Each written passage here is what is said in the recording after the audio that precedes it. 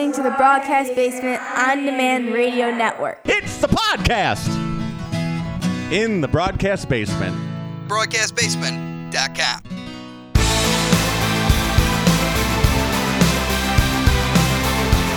This is the ZMAR Podcast. Elite Benefits of America helps small and mid-sized companies with their health insurance programs. And now, your host, Butch ZMAR.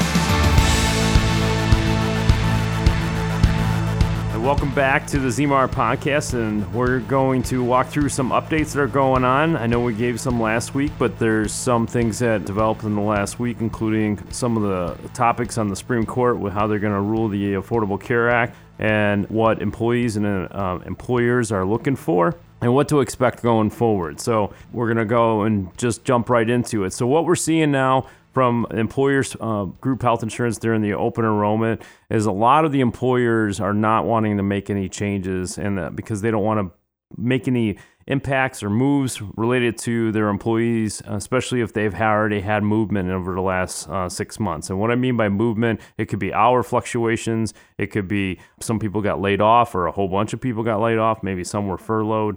And so we're seeing a lot of employers that really don't want to make any changes, but there's a percentage of them that are looking to actually cut expenses. So looking for opportunities outside the normal box to actually help control some of the expenses going forward is going to be really key for a lot of employers that are budget conscious going into this. In addition to that, some of the employers are getting feedback from employees on how they want some plan designs. So we are experiencing some plan changes based on employee feedback. And this is positive because now the employees are taking a little ownership in their health insurance, basically voicing their opinion on how health plans need to be or should be based on the employment there. And so this is great feedback, communication through the channels. So we're seeing a lot of positive that comes out of this, which also leads back to HR. We're not an HR firm. We do some limited HR stuff, but I know HR is seeing some things where they're starting to implement certain things to help people adapt with returning to work.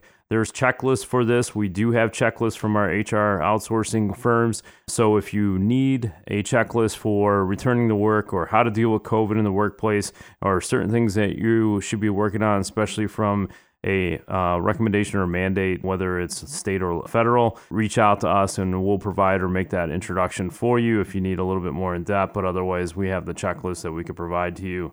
But from an HR perspective, they're actually becoming a little bit more innovative to help engage the employees a little bit more than they ever have before, especially with remote learning because we're all homeschooling these days. When we're remote working, it's hard to engage your staff. In fact, a lot of employees miss that engagement. How do you get that back? There's team building exercises that can be done via Zoom or other avenues.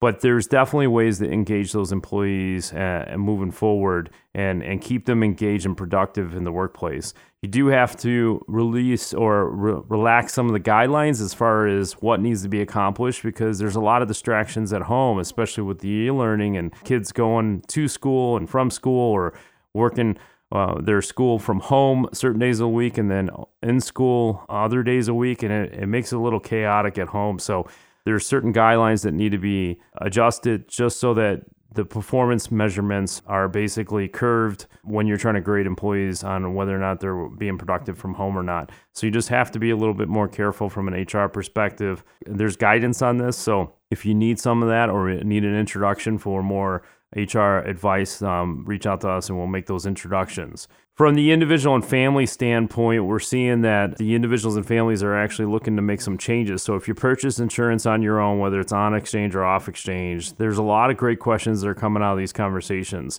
These questions are around not only where's the cost aspect and premium, because the premiums did go up for most people across the country, let alone Chicagoland area, but what's going to be covered and how it's going to be covered. And this is important because the more engagement you put into a health plan, the more you understand it, how it works, and then there's less surprises later. So asking a lot of these questions up front is key because that could change the outcome of what plan we're picking and how we're going about it. We just need to be careful on some of the things that you're looking at because you might be so focused on certain areas that leave out a whole bunch of other stuff. And if you stay focused in those areas, you're going to lose out at claim time if that actually occurred. And so you just have to be careful on how you're approaching it and cover all aspects before making that decision.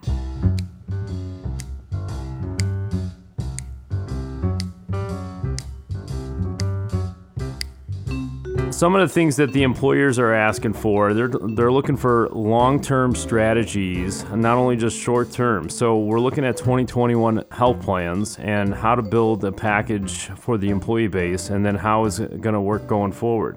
So we have employers that are actually looking farther out than the next renewal. And this is very important because there are strategies that are long-term. It takes a little while to get there, but you can't expect results always in the first 12 months. This should be a golden rule for employers going forward of what's that long-term approach? How do we cut these costs? How do we increase benefits over time? So those are great questions that we're actually hearing from employers. So keep those conversations going and ask for the long-term strategies.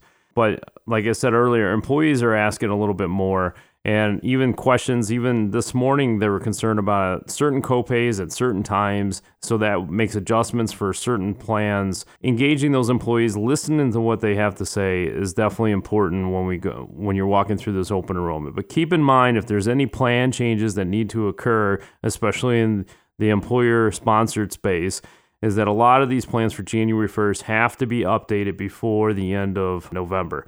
It's so that the insurance company could actually update the profile so that the employees could actually enroll in those benefits. The issue with the delay is some insurance companies need that time frame to actually add the profiles to the employer, and it's usually only one or two insurance companies that have this issue, but just keep it in mind, and then that way you can run an efficient open enrollment sometime in the month of December instead of scrambling and getting everybody to hurry up and get things done. You have 2 days to review plans and you still don't have all the paperwork, and then employees are asking for insurance cards at the end of the month or even the beginning of January. So you don't want that.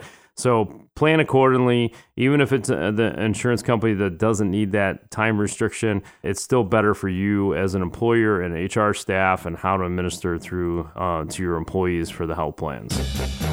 If you own a business, Elite Benefits of America wants to remind you that health insurance open enrollments are either happening now or coming very quickly. And this is the time to review and implement a healthcare plan to make or keep you as the employer of choice. Deadlines for open enrollment range between November 1st and January 1st. Get ahead of the curve. The Small Business Special Enrollment Period, part of the Affordable Care Act, now allows employers with 49 employees and under to offer health benefits without contributing a dime to the employee plan. Help your employees save money on taxes with health insurance they're already paying for with their hard-earned dollars. Butch Zemar from Elite Benefits of America wants you to reach out to him today. Visit elitebenefits.net or call 708-535-3006. A little recent update with the Supreme Court reviewing the Affordable Care Act. They came out this past week that it's pretty much going to stand regardless of what decisions they make. It's going to be up to Congress if they want to break it apart or move it into a different direction, which is about what I expected. I did not expect that the Supreme Court was going to turn the whole law down and say it couldn't sustain itself, because it's obviously working at a zero tax. That was the whole reason it went back there, is because they zeroed out the tax,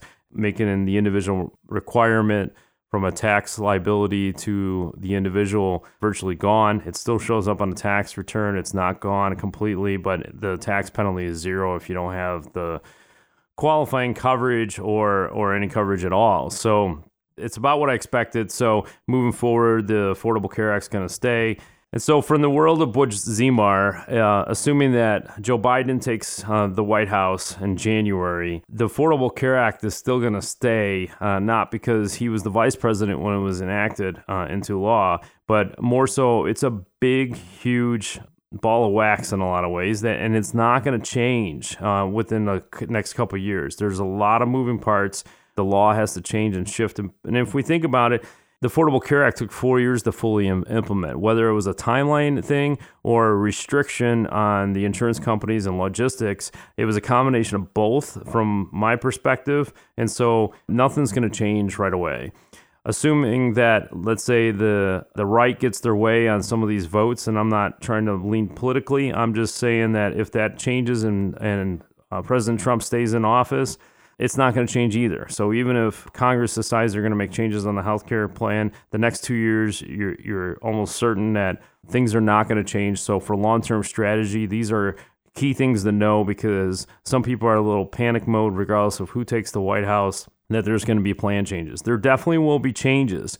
My perception is that it won't be within the first 2 years. It'll probably be closer to 4 to 5 years before we see any of those changes.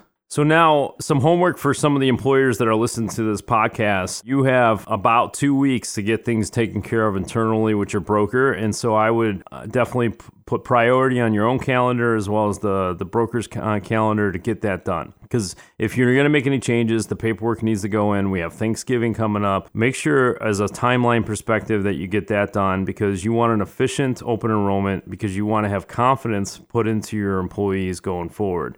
And so make sure you mark your calendar, create some urgency, and then open up and put some deadlines in December when the open enrollment is going to open and close.